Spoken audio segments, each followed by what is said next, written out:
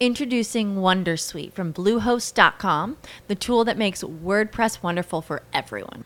Website creation is hard, but now with Bluehost, you can answer a few simple questions about your business and goals, and the Wondersuite tools will automatically lay out your WordPress website or store in minutes. Seriously. From there, you can customize your design, pick your brand colors, and add blocks. No custom theme or coding required. You'll get content suggestions that you can keep or revise, and with Yoast SEO built in, we automatically help you get found in search engines. From step-by-step guidance to suggested plugins to an AI-powered help bot, our built-in tools make WordPress wonderful for everyone. Maybe that's why Bluehost has been recommended by WordPress.org since 2005. Whether you're a beginner or a pro, you can join over 2 million Bluehost users. Go to bluehost.com/wondersuite. That's bluehost.com/wondersuite. And when we just start giving with expecting nothing in return, that's when great things happen, because we start surrounding ourselves with people that do the same thing. It's time for the Limitless Leadership Lounge in partnership with Heroes for All. Do you want to be a leader?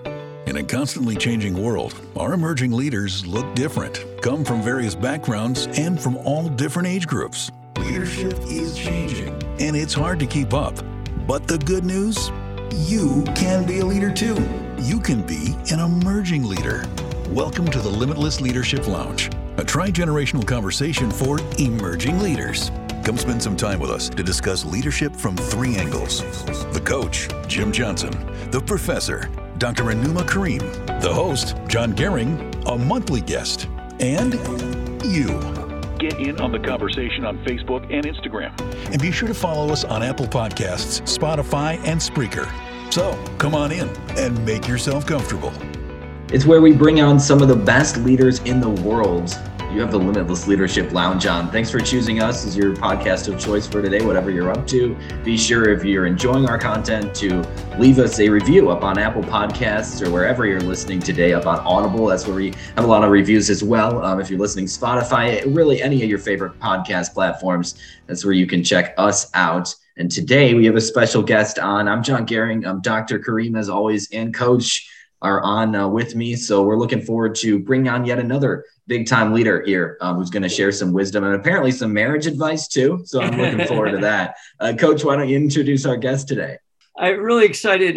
Tim Dumas and I've started to really build a nice relationship. Tim's from Vancouver, so we're in different parts of the world here right now. We're in the East Coast in Rochester, and he's on the West Coast in Canada. And I actually heard Tim on a podcast that I was on that I listened to, and he was so dynamic and so inspirational. I said, you know what, I got to connect with this guy. And I got to say, Tim is married and has 6 children, so he's a lot of things going. And he he's just a really great person. He is a great connector. He's always expresses gratitude. I'm just so impressed with Tim as a person, number one. And then he has a little bit of a unique situation from a business perspective in the fact that he is a John Maxwell certified coach. He does half of his work is leadership and teamwork and consulting with various businesses. And his other half is his uncle started a liquor chain of stores called Jack's. And Tim is actually the chief operating officer. And I actually had the pleasure to speak to the managers of Jack's a while ago virtually. And Tim and I have really developed a really nice friendship. And I'm really looking forward to having Tim on our program. So welcome, Tim. Thanks, Jim. Thanks for all the nice words. That was outstanding. I'm super excited to be with you today. Great. Thank you. Well, I'll start with the first question.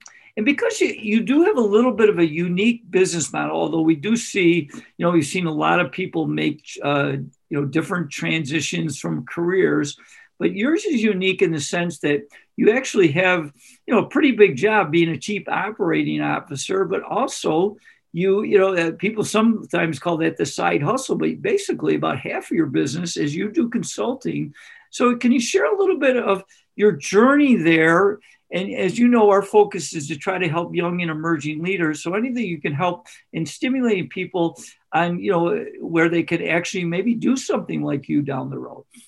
So Jim, and really it started with my dream. And ironically enough, it started just a few miles down the highway from you in Erie, Pennsylvania, at a little school called Mercyhurst College, where I went to school and was playing football.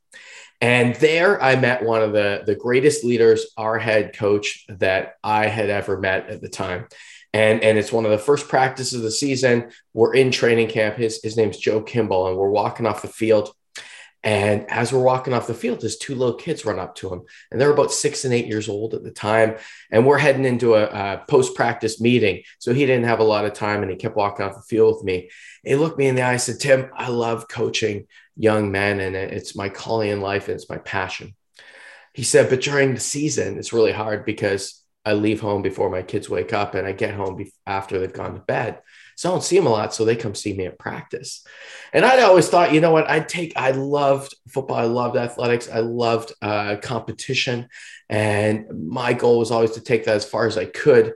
And on the day I couldn't play anymore, I'd become a coach. And that was my dream. But my dream kind of died that day because my other dream was to have a family one day. And I wasn't sure I wanted to or was willing to do that trade-off. So, fast forward to, 5 years later, when my career is done, I decided not to become a coach, and I went into business. And basically for the next decade and a half, that dream of coaching was sort of died.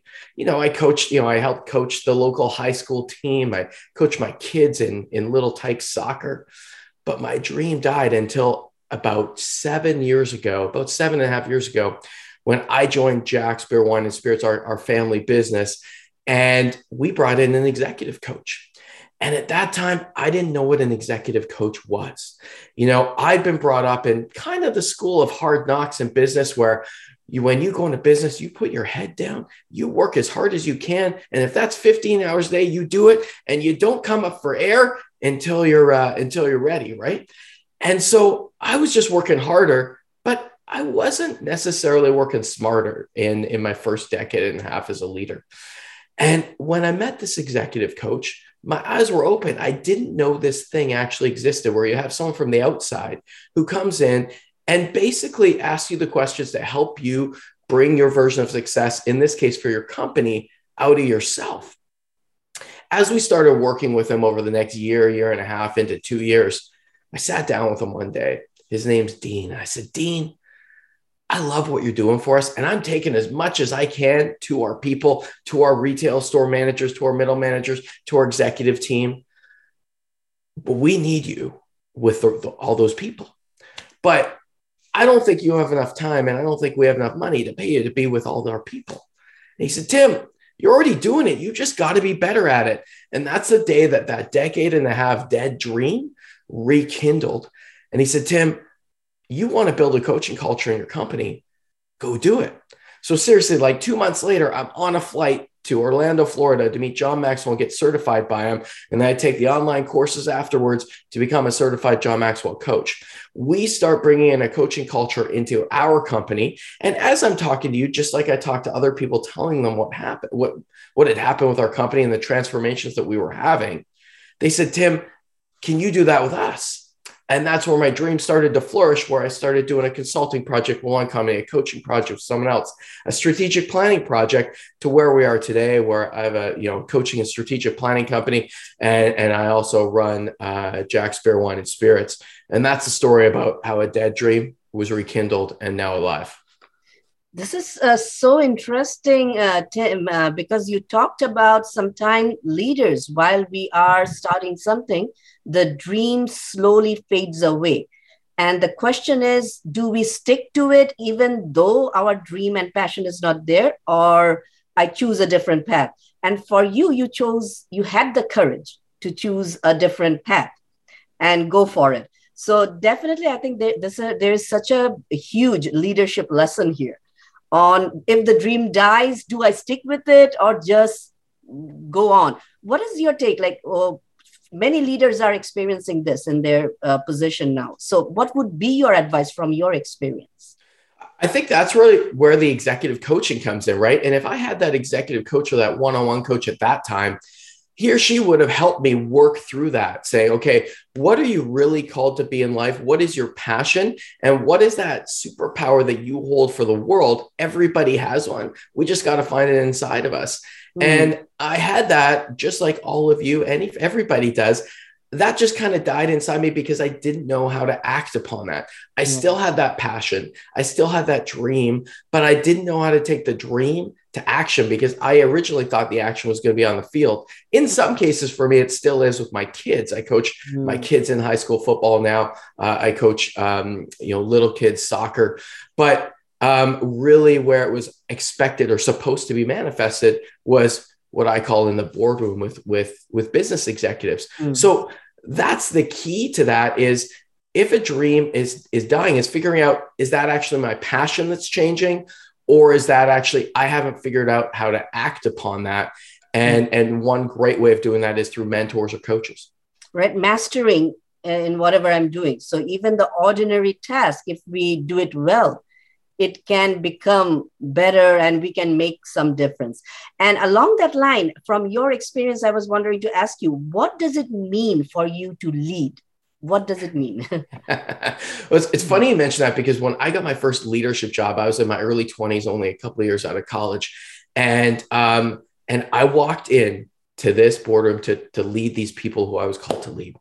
And I was ready to dazzle them with like the best Vince Lombardi fire them up speech I'd ever given. And so I'm prepping this, I'm driving in, I'm ready to go. And you know what, the speech was actually pretty decent. But as I sat there, I spoke to them. All I saw coming back to me was a blank stare. And all I could see in their eyes was why. I was firing them up, but I hadn't built any trust with them. I hadn't built any rapport. I didn't actually understand what leadership was. So the one great thing was I kind of knew at that time what I didn't know, and I knew I didn't know much. So I started reading books. I started, that was before podcasts were a thing, but I started trying to educate myself. And the one thing I realized was I didn't know what the definition of leadership was. So as a great child of the 80s, I went to the dictionary. And do you know in the Merriam-Webster dictionary what the definition of leadership was? It's the act of being a leader or the position of leadership, which doesn't make any sense because if on my third grade spelling test, I define leadership by the root of the word, I would have failed. So how Merriam-Webster can do that, I have no idea. But what I realized is we really don't know. The one thing I did know is the position of being a leader has nothing to do with leadership because we all know people in companies, countries, etc., that are in a position of leadership that aren't great leaders. There are also many that are great leaders. So there's no correlation between the position you hold and the leader that you are. So I went through all of these gurus trying to find a great definition of leadership. Do you know it took me nearly 2 decades because I really didn't find that amazing definition until just about 2.5 years ago, almost 3 years ago now. I met a guy named Alex Havard, and he wrote a book called Virtuous Leadership. And in Virtuous Leadership, he defines this word magnanimity. And if you're having trouble saying it or hearing it, if you've never heard that word before, that's okay. Because for the first 6 months with him, I kept saying, Alex, it's what? Magnanimity. He defines magnanimity as this: the spirit of striving for greatness by bringing out the greatness in others.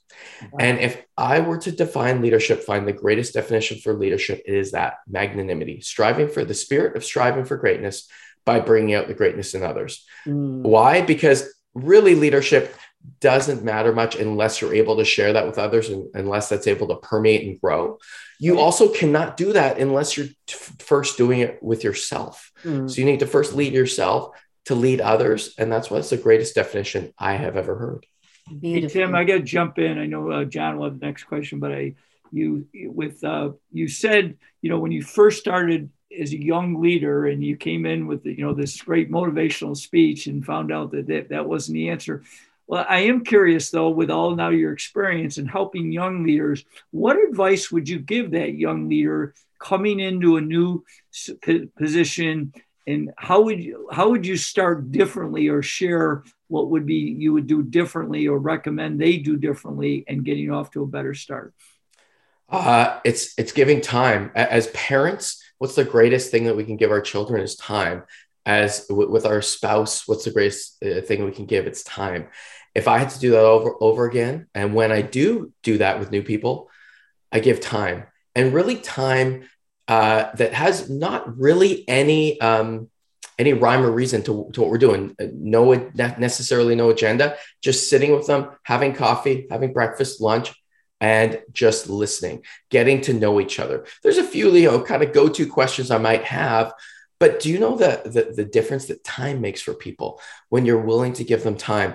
In my role at Jax, I try to have a coffee, with all of our different leaders every 3, 4, 5 months, 2-3 times a year. And, that might not sound like a lot, but when we have, just over a dozen locations, when we have multiple leaders in each location, we're talking about a few dozen people. So I intentionally try to schedule something with them. And just a few weeks ago, I scheduled something with a woman who leads one of our stores. And it's about a 90-minute drive from my house. And she said, "Tim, what are you doing in this area of town today?" And I said, "Well, I'm in this area of town to meet with you." She said, "So you're telling me you drove 90 minutes here, you're going to drive 90 minutes home, and there was nothing else you had to do here?" I know. I said, "No, my afternoon task is to come spend an hour with you." And really, irregardless of what we talked about then, the feedback I get back is, "I'm just happy that you gave me time." Mm-hmm. And that's the number one feedback I always have. So that time in one-on-one. And conversely, the number one complaint I ever have, either of myself as a leader or other people I lead, when there's a complaint or an issue, it generally has to do with time and or communication. And communication, it stems from time, right? They say, "Well, this leader doesn't have time for me. He or she's too busy." But when we sit down together, build rapport with each other, we build trust. And that's the basis of then we can actually build what we're trying to do together. Right. And interesting, I will just jump in to make a point.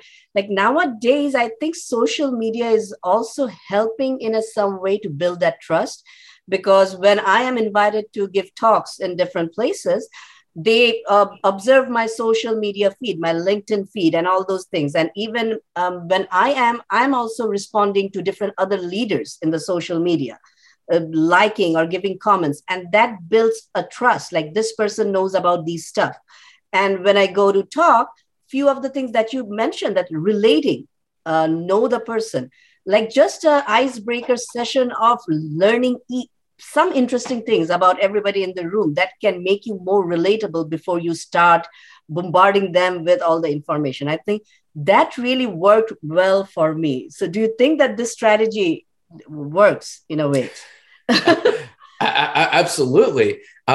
There's a really, and Coach Jim, you might know this. There's a really cool commercial that you can find online by Heineken. I don't know if you've seen it. It's 5 minutes long. I think it was just online, and it was it's about diversity, equity, inclusion. I know, Coach Jim, you have a talk on this, and what they did was they took two people with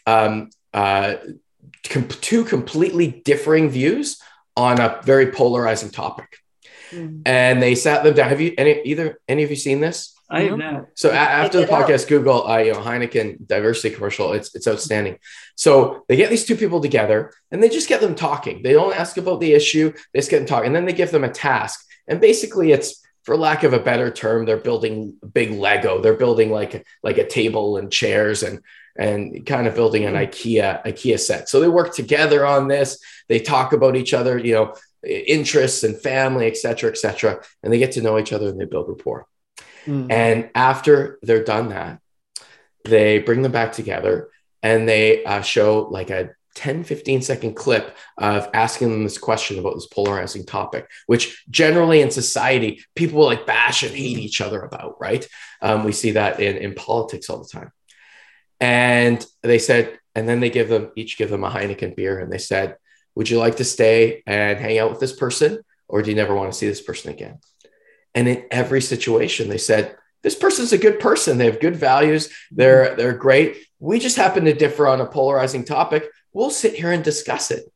And what's really cool about that is it shows what you can do when you spend time, when you build rapport, when you build trust, because no matter how different we are, we have great similarities and generally shared values. I actually think many, if not most people in the world share values. We just might act those values out in different ways. We're talking with Tim, who is actually an incredible speaker, as we're finding out, also the COO at Jax, and also a Maxwell certified coach. So Tim, it's great to have you on today. My question is actually related to something that you've already touched on, talking about spending time, that whole concept. But in this era of the Great Resignation, where everybody's trying to pivot, everybody's trying to move around as fast as they can, because apparently that's the way to elevate. You know a thing or two about pivoting, given your past. Now, when it comes to your managers at Jax,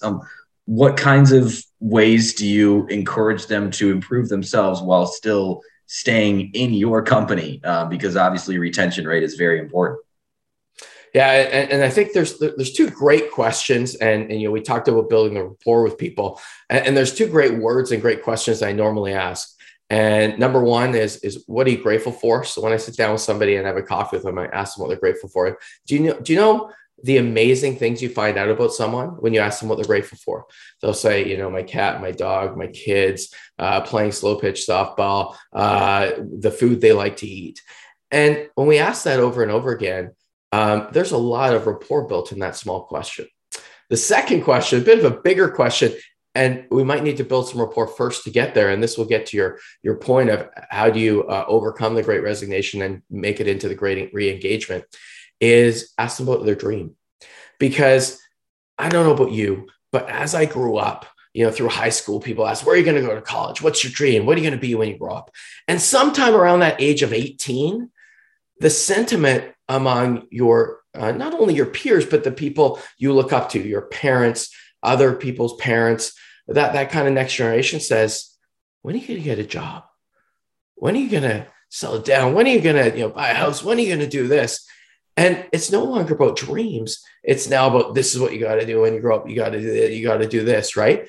And that's when dreams start to die, because we start thinking, oh boy, maybe I should just do something or do anything. And in some cases, doing something is better than doing nothing. But turning away from your passion and your dream is normally not valuable. So when I talk to people, and when our managers talk to people, we ask them about their dreams. What's your biggest personal dream? What's your biggest adventure dream? What are your material dreams, your family dreams, your legacy dreams, your creative dreams, your professional dreams? And when I caveat that question, I say, if you knew you couldn't fail, what would you achieve in these categories? And this isn't the first time that we sit down and have a coffee. We get into these deep topics, but we start kind of putting out some seeds about, tell me about some of your dreams.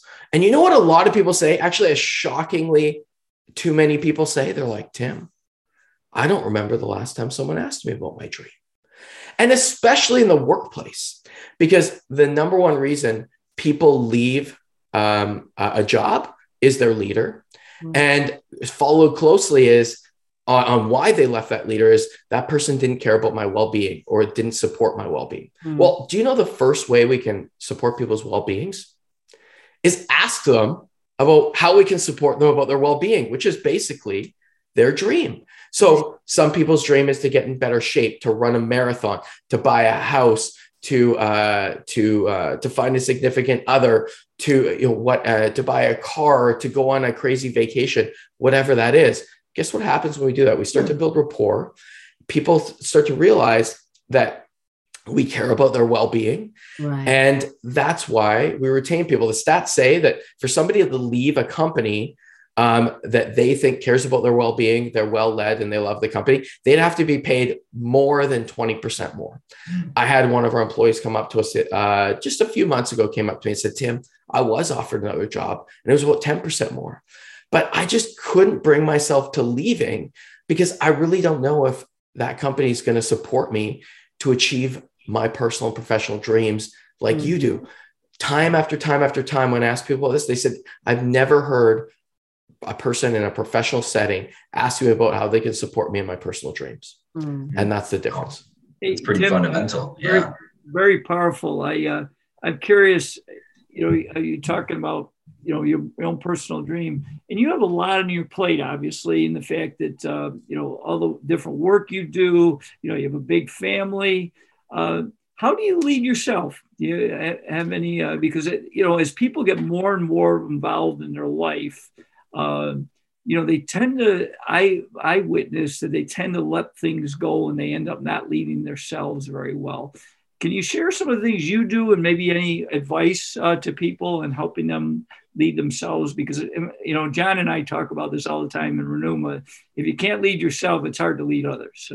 So certainly the most difficult person to lead is always, in every situation, yourself. So I struggle with it just like anyone else. But a few key factors is, number one, having a coach.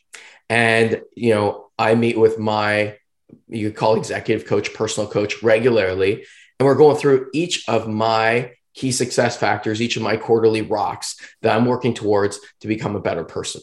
But not only personally, professionally, et cetera, et cetera. So I think when we have that person and I might be biased because I'm an executive coach, but everybody needs that person that can help them dream, help, coach them through things and help hold them accountable, because there's different times you need to be held accountable to different things. So number one, it's certainly that. And then being self-aware of what your priorities are and how to schedule around that. So one of my greatest coaching sessions that I had with my coach was on my priorities. And he said, "This is great, Tim. Tell me about your priorities this quarter." I said, "You know what? I focused a bit professionally on some professional goals and dreams last quarter. Let's focus on some personal ones." And he said, "Great. What would that be?" He said, "You know what?" I said, "I want to be a better husband and father this quarter." He said, "Great. How are you going to do that?" And I'm like, "I don't know. I guess be around more." He's like, "No, we need something really, really specific." So we came up with a specific thing where I would make sure that I would tick off each member of my family. With 6 kids, there's 7 people, other people in our household. I would tick off making sure I spent some quality one-on-one time with each of them every quarter. And that would help to lead me to where I was better as a husband and a father. The second thing was, he said, "Tim, pull up your calendar for me." I pulled up my Google Calendar. Sometimes when I do that, it gives people a brain aneurysm because there's different colors and things all over the place, right? And he said, "Great. Can you tell me where your family time and your time with your spouse, your wife, and time with your kids are?" And I said, "Well, I fit that around my work meeting. Sometimes my work meetings go to 6, 7, 5. Sometimes they start at 5 a.m. Sometimes they start at 9 a.m. And if I don't have anything else, I give that to my kids and family." He said, "That's great." He said, "What's your number one priority?" And I said, "Well, my number one, number 2 priorities are my faith and my family." He said, "Great. Show me where that is in your calendar." And at that time, I was sheepish to say I didn't put those things in my calendar. So the one key thing I did was I flipped my calendar around to put those things in first.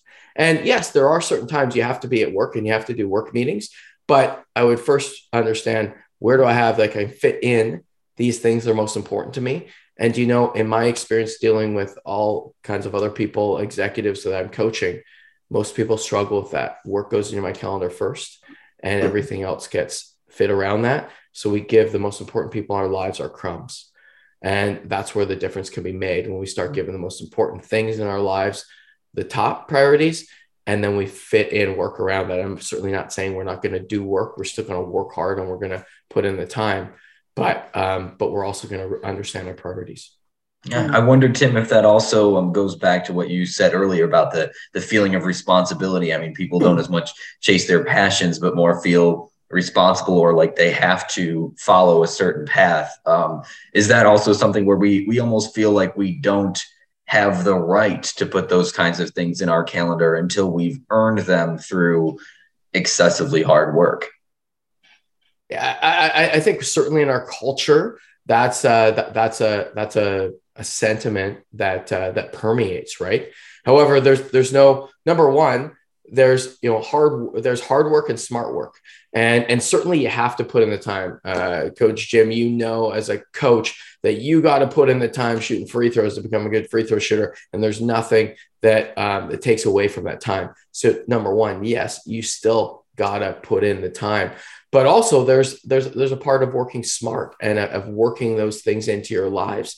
And the greatest leaders have the ability to have those habits where they can be highly successful in each version of their life. But also we have to understand that anytime we say yes to something, we're going to say no to something else, right? So when I say yes to staying late at work, I'm saying no to my family. And sometimes you have to do that. That's part of the job, right? But I have to understand all those times I said no to my wife because I stayed late at work, right? And then conversely, when we look at our calendar, the 24 hours in the day, we can actually make it work. Because when I actually looked at my day, and I think I'm a pretty honed in person, I still have so much time in the day that I waste, right? So if every day I can waste 5 minutes less, imagine what I can accomplish over the year. Oh, yeah. Tim, I just want to augment one thing you said because it's so true.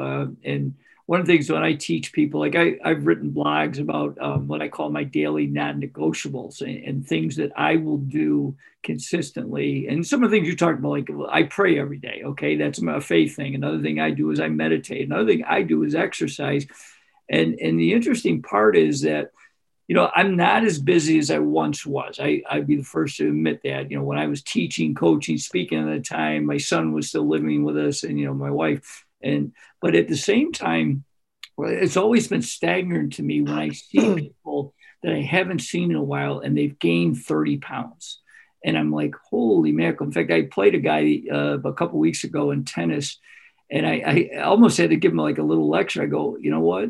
Because he's a lot younger than me and he's gaining a lot of weight. And I said, you know what? If you don't make this a priority and plan it in your day intentionally, you're going to take a lot of years off your life. And those are hard to say, but it's something, you are so right. The famous Stephen Covey, looking at the big rocks first. So I will go to Renuma. Go ahead, Renuma, with your next question. Yeah, Tim, before we joined the podcast, you were talking about a leadership lesson from marriage. So I'm just curious if you could just shed some light on that. Sure. So John, I know you just recently got married. So we were talking about this before we got on. So it was probably nearly a decade ago, maybe 7 or 8 years ago, that I got emailed from a person I really know and respect, an article. And it was by a guy named Seth Adam-Smith. And the title of the article is something to the effect of, after 3 months of marriage, I realized it wasn't for me. And I'm like, why are you sending me this article? At that time, I think I'd been married for about 10 years. And, I'm like, this doesn't make any sense. My mind starts spinning. I'm like, okay, I understand it can be hard at the beginning, but you got to give it more of a chance than 3 months. But I was very intrigued to see what Seth Adam-Smith had to say. So he goes on to say, after 3 months of marriage, I realized it wasn't for me. He said, you know what I realized? He said, we go into marriage and so many of us think that it's a 50-50 proposition. And he said, if we do, we're doomed to fail. He said, if we don't go in giving 100% and expecting 0% in return, it's not going to work. So I realized after 3 months of marriage, it's not about what I can gain from that. I have to be 100% for how I can support that other person and never expect another thing in return. And what happens in return? Hopefully that other person is trying to do the same thing. And that's when the magic happens. And that's not only a marriage lesson, that's a leadership lesson I give in life, because what do we normally do when we get into a relationship? We're like, well, I did something for this person the other day. I'm really expecting something coming back soon. Right. And, it's one of those topics from Dr. Ivan Misner, who founded Business Networking International, BNI, and his big phrase is giver's gain.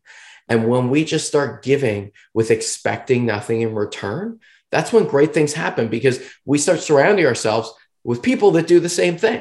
Mm-hmm. And I might not have something to give to you for months, days, years, but that when the right time comes, when I find the time, I understand that giver's gain as well. And I realize our relationship isn't for me. I'm putting 100% into it. It's just like in any business as well. There's a great principle called the 100-0 principle. The moment I take 100% responsibility, make 0% excuses, about anything that happens to me is the minute I start to grow, because, no matter what your state in life is, and that's a principle I learned from Dr. John Izzo, who wrote books on it. But no matter what your state in life is, I can give you a million excuses why you should fail. A million excuses about other people in your lives, people close to you, could be anybody, about why you should fail because they're not good enough. And you know what? Get used to it. It's true. But when you realize that I'm going to take 100% responsibility for my learning, for my professional development, for my getting towards my dreams and goals, we start working things out, right? We start thinking about, what can I do to get there? Okay, I know this person's, who works beside me is struggling in this. I can only control myself. I'm going to do this, and hopefully, and that will help support them as well. So that lesson of marriage isn't for me is really about leadership. I realize it's not for me. It's like unconditional giving. So you don't put conditions to it. And it's interesting when you talked about how marriage is like a leadership, because when I went in Bangladesh, when I started my nonprofit, everybody was asking me, what is in it for you? Why are you doing this? You're leaving your full-time job and everything and risking everything to start a nonprofit. And I was just, because I want to share what I can give to the society. And majority of the people could not understand, like, what is in it for you? What are you getting? So I couldn't make them understand that it's the pleasure of giving that gives me that sense of fulfillment. It's a selfish thing, but I just love to do that. So in that, around those areas, I'm curious to ask you, like, if I ask you, like, what are the biggest challenges that you faced as a leader managing people? What will they be? There's so many challenges with people. And I really think it's that 100-0 principle, right? That being 100% responsible, making 0% excuses. Mm-hmm. I just had a really great conversation with a leader only a week ago. And this person was struggling with some different things. And we have the misery loves company, right? So we have the propensity when we struggle with things to try to figure out why it was. And we often look outside first. And this person came up with so many excuses about other people around him that were not doing their job as well as they could. And guess what? He was absolutely right. But at the same time, complaining about that does nothing to help the situation. So sometimes when I coach people like this, sometimes they're not super happy at the beginning, because I say it bluntly. I said, I'm not here to talk about what they are or aren't doing or how they can be better. I'm here for you. So how can you become better? And the first answer is often, well, that person could do this and that person could do this. I said, no, I'm here to talk about you. How can you positively impact that situation? Because in any interpersonal conflict I've ever seen, I've never seen it be 100% one person's fault and 0% another. So it's always 99, 1, 50, 50, 60, 40, right? So I said, I don't care if it's 99% the other person's fault. How can you influence your 1%? And that's probably one of the biggest hurdles to get over, because often in our society, we have the propensity of saying, okay, what can I blame, or who can I blame, or rather than looking inside of us. But great organizations and great people are built on people that look internally. And, as you're on that plane, putting your oxygen mask on first and making sure that you are doing everything you possibly can. And you know what funny enough happens is other people start to get on board when they're around you, because they see that. But on the flip side, when you start spiraling downwards and you start blaming, other people get on board. Like, yeah, that's right. That person should be doing that. And I get into this issue sometimes, just like anyone else, right? Have I lived a day in my life without any blame? No. But hopefully I have the self-awareness to, boom, when I get into that blame game, I'm like, shoot, I'm blaming that person. What can I do to positively impact the situation? Yeah, I think that's so hard, Tim, because it's difficult for us in our world that's so input-output oriented, so transactional, so focused on the ROI. What's your return? You got to justify everything. But when you give 100%, like you're saying, or taking a full responsibility, What are some ways that you in your marriage and in your life, taking it back to that marriage advice and taking it back to you, that you make sure that you hold yourself accountable and give 100% and not worry so much about the ROI? Well, I think the first thing is humility and vulnerability, and talking to the other person and saying what you're struggling with, right? One of the greatest attributes of leadership, some call it humility, Brene Brown calls it vulnerability, is actually telling others what you're struggling with. And, great leaders of, 75, 80 years ago, or maybe I'd argue if they were so great, because they just said, I know everything, do what I say, I'm in this position because I've been put in this position for a reason. If you do what I say, you will be great, which is actually a fallacy, because everybody else, any person for any great deal of time, you realize what their strengths and weaknesses are. And if they're not vulnerable about their weaknesses, you already know. So you just think they're a liar rather than being vulnerable, right? And so one of the greatest attributes you can bring to a relationship with your spouse or a relationship with someone else is telling them, this is what I'm struggling with. So any support that you can see or give, I'd love to have it, because then you're starting to surround yourself with people that complement your weaknesses, and people that will help you with your weaknesses, and people that will see that, say, hey, Tim, I noticed you're struggling. This is what you're struggling with. Here's how I can help, or I'm going to help hold you accountable to that, because we all need somebody to help hold us accountable. So as it relates to those relationships, how can we build up those relationships, and how can we do even better? Is the number one to be self-aware and to be vulnerable in that relationship so that we grow together. That's great, Tim. I know you're big into personal growth. I do want to share one thing along what you're talking about, because it's something I always go back to, because it's a struggle in life, that famous, you give, but you're expecting something in return. And I always go back to that John Wooden quote, you can't live a perfect day without doing something for someone else without expecting anything in return. But with your personal growth, I'm curious, what would you recommend to young leaders as maybe a couple books or audio programs, or maybe a TED Talk you saw, anything that you would recommend to help someone become a better leader to either read or look at? Yeah, so there's certainly books, podcasts, and programs, and some of the great ones are, you talked about how I'm a certified John Maxwell coach. He's written dozens and dozens of great leadership books, number one. Number two, John Gordon. He has a positive leadership podcast. He wrote a book called The Energy Bus, among many other books, which are outstanding. Andy Andrews, who wrote the book The Noticer, and The Traveler Returns, some great leadership books. I mentioned Alex Havard and Virtuous Leadership. He wrote another book called The Power of Magnanimity, which is also outstanding. Steve Farber, a mentor of mine, wrote a book called Love is Just Damn Good Business. And from that day forward, when I met Steve Farber, I started telling people I love them in the workplace. And the first day, they called HR and they escorted me out of the building. But after, I'm just kidding. But what's really funny about the love in the workplace is the Greeks have like 5, 6, 7 words for love, right? They have eros love, which is the erotic love. When I tell you I love you, that's why you get all weirded out in the workplace, right? But there's so many other types of love. There's filial love between a brother and a sister, right? There's agape love, which is unconditional love. Mm-hmm. And wouldn't we want to have that from every person that we interact with? And that's actually what we are talking about when we give without expecting anything in return. So Steve Farber has this great concept of, why do we not bring love back into the workplace? In the Greek culture, they can easily say that. They can talk about agape love, or they can talk about the love, filial love between a brother and a sister, or a cousins, right?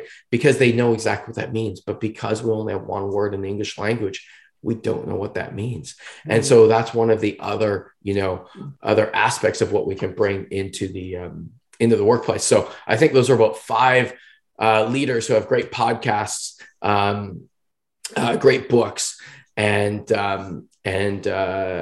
also they also have some great online programs that would help in leadership. But secondly, and probably most importantly, is to have 3 people in your life, and those could be any people that are great leaders. Number one, everybody needs a coach or somebody, a coach or a mentor of somebody that they can look up to that can help coach them through things. Number one. Number two, everyone needs someone beside them, a peer that can help them work through things and on the same level. And number three, once we put our oxygen mask on first and we have that coach and mentor above us, we need to find that person that we can coach and mentor. And that's really the circle of leadership. And as we get into leadership and understand that, we all need to find that maybe not, it's not just one, it could be multiple people, who coach us, who we coach, and who are beside us. And this is such a powerful message of finding those right people in our circle. But there are so much noises also around us. And when we start especially because we are talking about emerging leaders, when we start the journey, there are people from relatives, friends, peers who will have a lot of advices. So as we start the path as an emerging leader, how do you make the decision of whose advice to take and who's not to take? Are there any criteria? So number one, there's a great coaching organization I'm involved with called Macasio Forums. And one of the mantras of Macasio Forums is we share experiences, not advice. And when we share experiences, that puts the onus on the other person, the participant, to take those experiences in and realize how that can manifest out of them. Right. And so firstly, for myself, I'm not a perfect non-advice giver, but I try not to give advice. I try to share experience, number one, and coach, number two. And I'm sharing experience. I'm mentoring people. When I'm coaching them, I'm asking them those questions to help them bring out their version of success out of themselves. Because we all have a calling in life to something different. If I was just telling you what to do, I would say, you know what, start coaching football, get married and have 6 kids. And that's your version of a perfect life for you. But people laugh because they're like, I could never want to have 6 kids. It's not what everybody's called to do. That was mine, but it's not the same for everybody. So unless I ask those questions, I'm not going to find out what the perfect version of success is for you. So number one, from our perspective, it's ask. Number two, if you are receiving advice, take that into account and think about how does that fit into my personal mission, vision, and values. And do you know what's really interesting about your mission and values is 95% of companies have a mission statement and have a value statement, like the number of values they have. But 95% of individuals do not have one. So when I go speak to organizations, I ask them this, and it's almost always the same. 95% of organizations have it and 95% of individuals don't. And I said, that's great. Can you tell me why your work and your workplace and your organization is much more important to you than your personal life? Right. And they all kind of laugh. They're like, no, that's not the case. Work's important to me, but not more important. I said, well, if it's important to have a vision and mission and values in your company, why is it not important to have that personally? So one of the first things I do with people I coach is we start working through that because, Roy Disney said, when you have values, it makes that's what you use when you need to make difficult decisions. So as it relates to people giving you advice, you look back to your mission and values. You're like, does this advice fit with my mission? Does this advice fit with my values? And if it does, I'll take those pieces. And if it doesn't, I'll put that off to the side and see if there's any other way that I can learn from it. I had a great business opportunity about 5 years ago. Probably might have been financially lucrative. But I was struggling with it. It didn't really feel right. And so I was working through this with my coach and he said, great, Tim, when it says on your tombstone was the greatest executive in this industry for this company, how would you feel? I'm like, I wouldn't feel really good about that. And he said, okay, show me your values and mission and show me how this fits with your values and mission. And no part of the job fit with any part of my values and mission. He said, okay, well, do you want to change your values and mission? I said, no, what are you talking about? I don't want to change them. He goes, well, then why are you thinking about taking this job? And he's like yelling at me like that. And it was awesome because I was like, I don't know. And this is someone who'd been coached for years. So when you're really clear about your mission and know internally what you're called to do, that's when you can in the greatest way, take the input the other people give you. Beautiful. Thanks. Wow. Awesome insight there. Align. It's simple, but it's something we don't often do. It's just align. us with everything we do, our values, our mission, with every other value that we seek in life. And I know Coach is big on that, the whole personal mission statement. That's the first thing you talk about in your presentation. And I think that's awesome. Coach, do you have any final questions before we wrap up here for Tim? Well, Tim, since you talked about personal mission, I'm curious, what is your personal mission? To love unconditionally by dreaming audaciously, to grow purposefully. Beautiful. And that's hopefully both for myself and then sharing that with others. That's awesome. So, well, Tim, it was absolutely awesome. John's going to close up. I know he'll ask you about what's the best way our listeners can connect with you. But we really enjoyed, it was very powerful, and you stimulated a lot of thinking. I definitely jotted down some nice notes. So thanks so much. Absolutely. It's my pleasure. It was a great time today.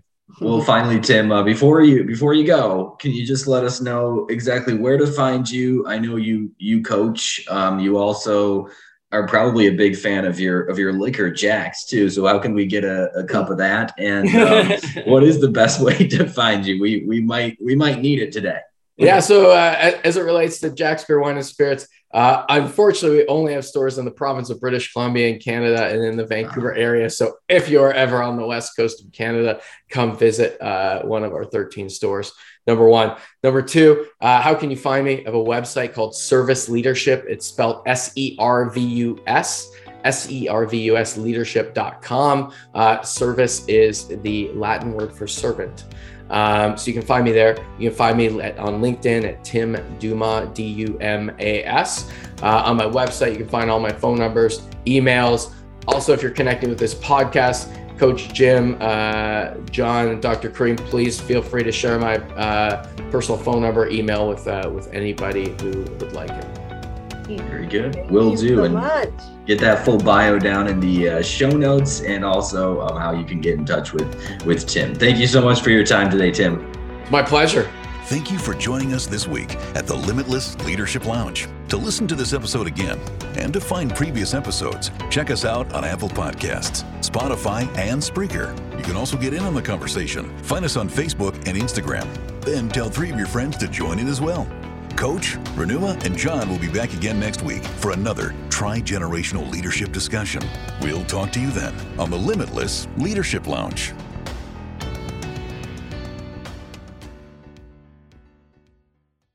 When you drive a vehicle so reliable it's backed by a 10-year, 100,000-mile limited warranty, you stop thinking about what you can't do and start doing what you never thought possible. Visit your local Kia dealer today to see what you're capable of in a vehicle that inspires confidence around every corner. Kia, movement that inspires. Call 800-333-4KIA for details. Always drive safely. Limited inventory available. Warranties include 10-year 100,000-mile powertrain and 5-year 60,000-mile basic. Warranties are limited. See retailer for details.